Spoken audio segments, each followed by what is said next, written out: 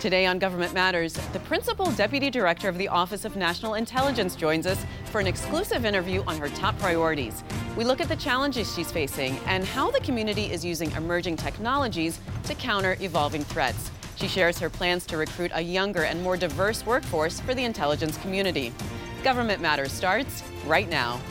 From Washington, D.C. and around the world, this is Government Matters with Mimi Gerges. The intelligence community recently announced that it will be working with commercial industries to protect our national security from the growing number of threats by using cutting-edge tools and technologies. Stacey Dixon is the Principal Deputy Director of National Intelligence, the nation's #2 intelligence official.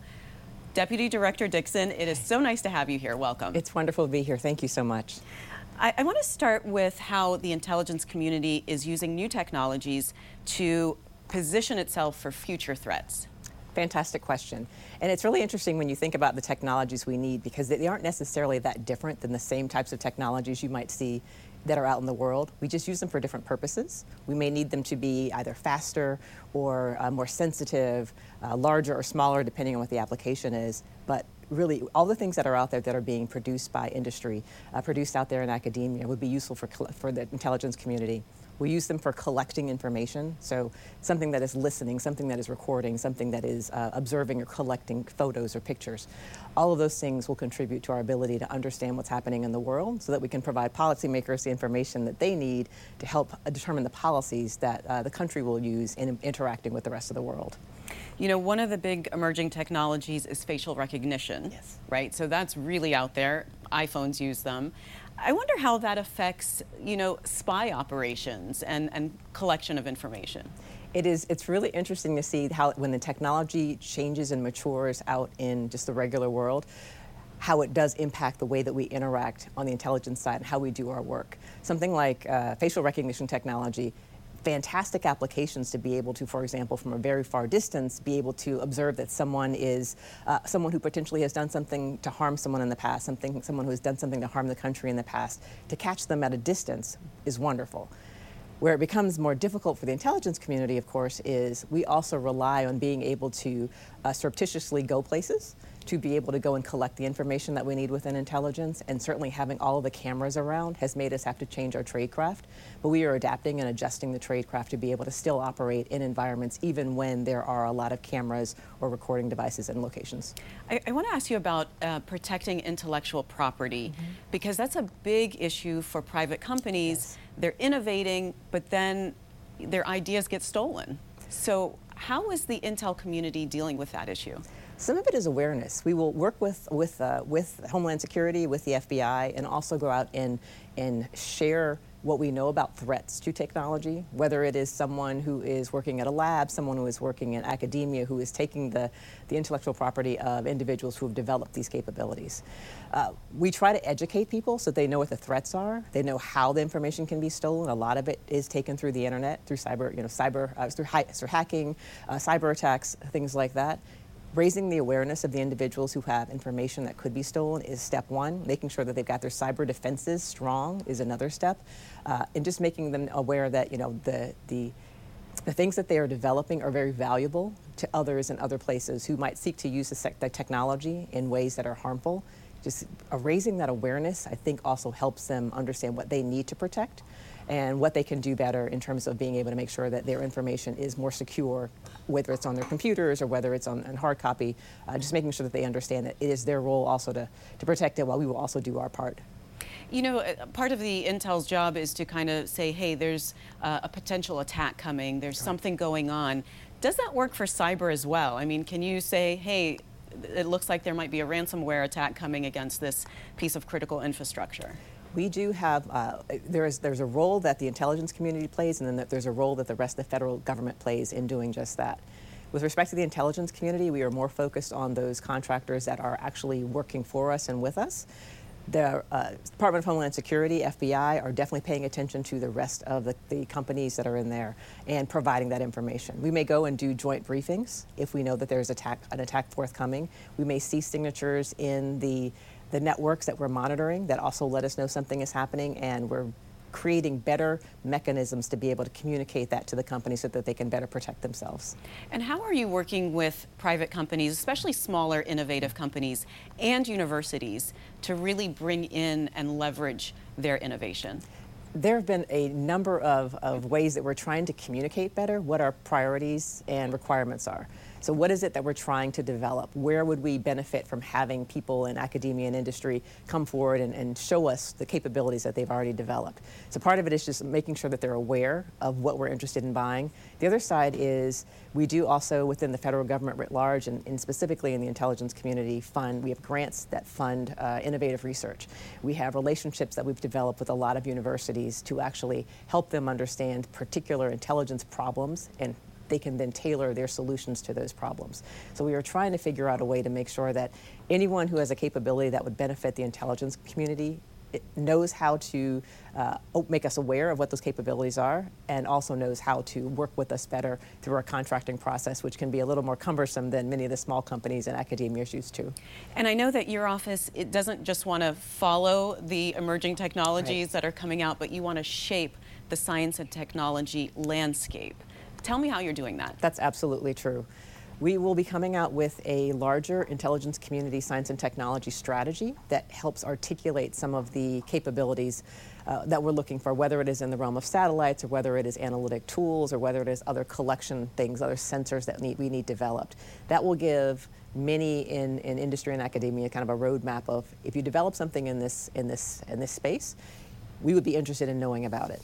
In addition, we also have innovation centers that many of the organizations are developing, whether it's CIA labs or NGA's Moonshot Labs, or the NRO recently opened up a collaboration space where we can have better interactions with industry and academia at an unclassified level so that they can help us to achieve whatever the missions require by developing those capabilities for us.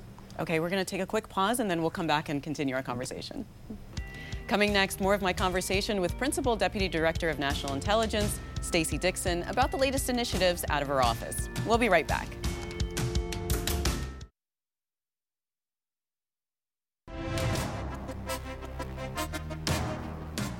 Welcome back to our discussion with Stacey Dixon. She is the Principal Deputy Director of National Intelligence, the nation's #2 intelligence official. Stacey, we're talking about cyber in the last segment, and as that cyber threat landscape really evolves and hackers get more sophisticated, do you feel the intelligence community really has the resources and the skills needed to combat that? That's a great question. So resource-wise, I think as the threat grows, more investment is needed, and we are in the process of making more of those investments. The skills is an interesting question because I think we, for many years, have talked about the lack of having enough people in cybersecurity, not just for the intelligence community, not just for the federal government in general, across all of industry. So we're looking forward to having universities produce more students that are versed in cybersecurity, able to do the counter of the hacking, and we're looking forward to having more of those actually want to come and work in the intelligence community as well. So I think we are working towards having the resources we need. We definitely understand that the threat is increasing and growing and that we need to put more focus there, and that is we're making plans to do that. So what is your strategy to recruit that next generation of intelligence officers and high-tech employees? Part of it is making sure that people understand that working for the federal government, working for the intelligence community is really meaningful and worthwhile, and that there are a lot of opportunities for a lot of different kinds of skill sets. As I travel around talking to high school students and talking to college students, many of them have no idea about the intelligence community other than what they've seen on television or in the movies. And there is so much more to offer than just sort of what you see in sort of the spy space that makes it onto the big screen. So making sure they understand what the opportunities are, the kinds of challenges that we're working on, and at the end of the day, our goal is to help keep the country safe, and that we want people of all backgrounds, all disciplines, all experiences to come and work for us, because that makes us a stronger community. You're talking to high school students. You're really trying to start young. We are, and it's really interesting. I was out visiting just a month ago, some high school students who were working a project where they were doing analysis on some of the same topics that we analyze in the intelligence community. So seeing the thought process that they were already being taught in one of the programs that they were involved in was really impressive. So I have great hope for high school students who learn about intelligence early and then want to come and make that a career later. And you mentioned diversity, equity, inclusion. What are you doing specifically in that area? So one of the things that we're doing is expanding our outreach to other schools that had traditionally not seen as many visits by the intelligence community. So whether that is historically black colleges and universities or minority serving institutions. Our Director of National Intelligence Haynes recently visited Florida International University. I was out at Harris-Stowe State University talking to the students about possible careers in intelligence. I think part of the barrier is just people are not as aware that this is really a great place to work, the intelligence community writ large, and that there are so many opportunities within it. So making them more aware and then encouraging them to think about a career in public service. We sort of do two things while we're out visiting. So how do they react to you? What's the reaction been? The reaction's been pretty exciting, actually. They have been surprised by the types of things that we talk about. When we talk about the types of capabilities that we're invested in, the types of technology that we're looking at, it's always very eye-opening for them. We also talk about the fact that we are like every other business. We have other traditional assignments, right? We need people in human resources. We need people who are, there with a budget figure. So we need the same types of people that would work in other places. We've just opened their eyes to this is another possibility where they can apply their skill sets. And then we talk about our internship programs, which is a great way for college students to get in the door, to come try us out for a little while to see whether the intelligence community is something that they might want to focus on. But isn't there a big barrier to coming into the intelligence community given the highly classified nature of the work? And that's the other part of what we have to help explain a little bit better, that there is a security clearance process and that the earlier they make a decision to apply, the better, especially when we're talking to seniors who are about a month from graduating. It's a little too late for them to think that they're going to have an offer right when they graduate. So we really have to back up that time schedule. So talking to them earlier in their college career helps them to know that they've got to put their applications in sooner. We're also working very, very diligently to try to reduce the timelines that it takes for the hiring and security clearance process. So I'm hopeful in the future that those will be less barriers, because having to wait that long has been we've lost a lot of great candidates by them not being able to wait through the entire process. So Stacey, it's been 20 years since 9/11. Do you think that the intel community has needed to shift focus from counterterrorism to, what's called the near-peer adversaries, China and Russia? Yes, and we are also in the process of doing that. Being mindful, though, that the terrorism threat has not completely gone away. Making sure that there are no threats that actually make it here to the homeland, that no attacks make it to the homeland, is still an important consideration for us. It's still something that we're focused on. But we do recognize that there are a lot of other things happening in the world, a lot of competitors who are trying to replace us as sort of one of the leading nations in the world, who are trying to bring in sort of authoritarian governments and authoritarian perspectives as opposed to democratic perspectives that we might be talking about, that are trying to have relationships in a lot of different countries in the world, and doing so in ways that are frankly harmful to those countries in terms of being beholden to large debt, having to house technologies or capabilities or bases of these other countries really will have an impact on the nations. And so, yes, we are definitely trying to focus not only on allies and those who would work with us, but trying to make sure that we are still investing in what we need to be so that we can remain at the top of the tier when it comes to technology, when it comes to the economy, when it comes to other innovation. So speaking of shifting focus a little bit, how are you responding to the effects of climate change? Thank you. Well, one of the first things is making sure that we are listening to the scientists, making sure that we are listening to what the data is actually telling us, and then making those investments that are necessary to provide alternatives to the polluters, the alternatives to the oil-based products that are partially what is causing the challenges that we're having right now. Making sure that we are investing in energy efficiency is part of the larger government. On the intelligence side, it's really learning what we can. We have great capabilities to monitor that we've been monitoring for years. Those same capabilities, although they've been focused on intelligence, have also collected a lot of information about how the climate's been changing. Being able to bring that to bear with scientists that they have more complete data sets is one thing that we've done as well. And the instability that climate Correct. Catastrophes can cause around the world that will affect our national security. Exactly. There will be conflicts over water, conflicts over food, conflicts over, of course, resources like whether it's oil or whether it is other natural resources. People will fight over those things. So knowing where changes are happening in countries, knowing where changes are happening in regions of the world helps us to plan better, helps us to inform our policymakers so that we can perhaps figure out how to get in front of some of the things that might be happening so that, if possible, help them, help countries see that they're coming so that they can prevent them. Worst case, making sure that our policymakers know that it's possible that these things will happen on the horizon. All right, well, we're going to take a quick pause again, and we'll come back and continue. Great. Coming next, we wrap up our conversation with Principal Deputy Director of National Intelligence, Stacey Dixon. We'll be right back.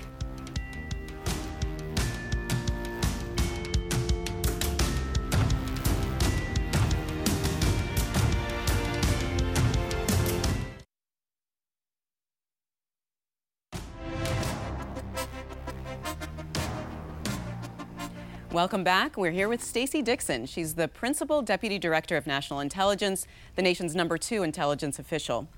Stacey, how does the Office of Director of National Intelligence fit within the larger intelligence community? So the Office of the Director of National Intelligence has two main roles.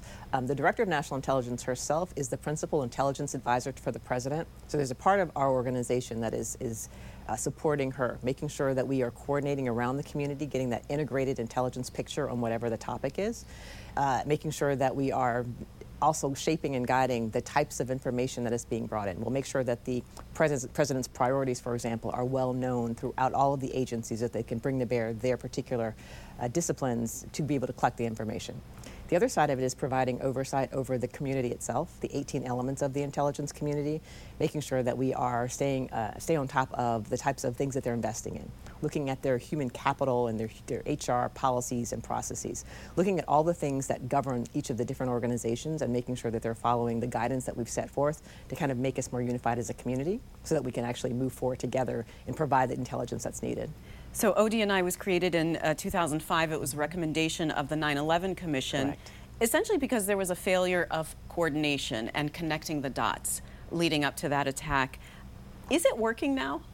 I would say it's definitely working. If you look over the time period and you see the types of things that we've been able to do together as a community, I don't think that those folks that created the organization, that decided it needed to be there, I think they would be very pleased with what we've seen. However, having said that, times do continue to change and we can't be static. We need to continue to modify ourselves so that we can keep up with the threats that are out there. But if you look at the amount of integration, you look at the fact that we're able to come together to provide not only great solutions to some of the challenges that we're facing, but also that insight that the policymakers and decision makers need, I would say that the bringing together the community and having an Office of the Director of National Intelligence on top has definitely been in keeping with what those founders envisioned. So you've said that your specific role is as a problem solver and a bridge builder. Can you explain that? I can. I'll start with the bridge builder part first because I think that it's one of the largest roles. We have a community of all of the deputies of the intelligence community. We get together regularly to actually solve problems, to highlight things that no one particular agency can solve on its own, where you really need the community coming together. And whether that is the large challenges we have with new competitors, or whether that is even focusing on how do you now use the resources that you have remaining on counterterrorism, for example. So we'll come together and have those kind of conversations so that we're more efficiently putting our resources against the threats. Problem solver. You're an engineer. You don't even need to explain that one. I am an engineer, and so I'm always seeking problems to solve. One of the things, though, that in this seat that we can make sure that's happening as we commit to something, for example, we've committed to security clearance reform. How are all the different agencies going about that? How are we doing that in a collective space so that we can actually have the kind of outcomes, which is reduced timelines, while still having the quality outcomes that we need?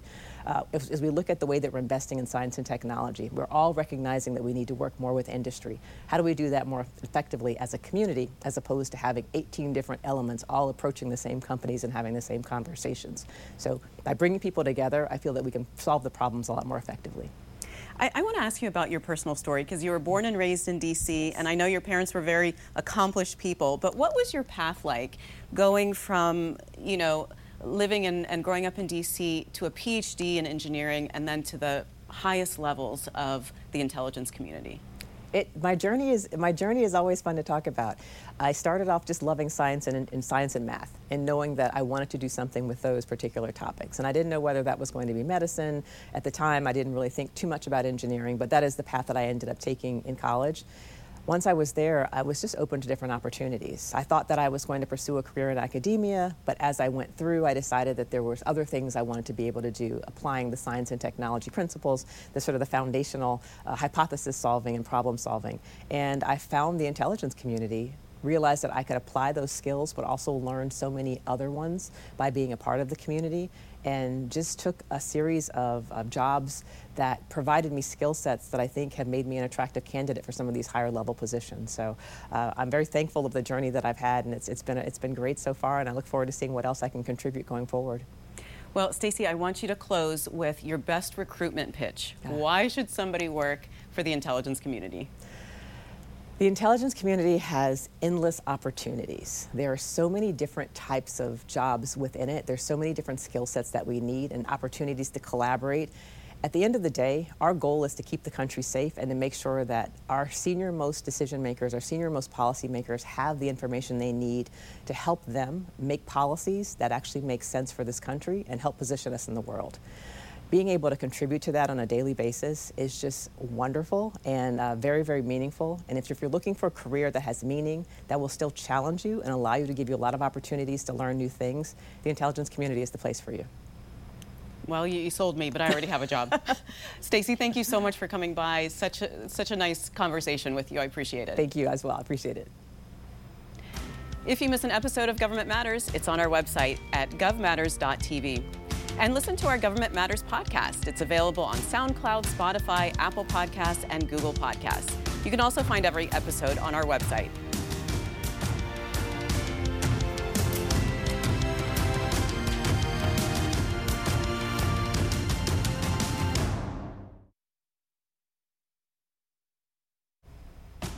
That's the latest from Washington. Join me weeknights at 8 and 10:30 on WJLA 24/7 News and Sunday mornings at 10:30 on 7 News to stay plugged in on issues that matter to the business of government. Thanks for watching. I'm Mimi Gerges.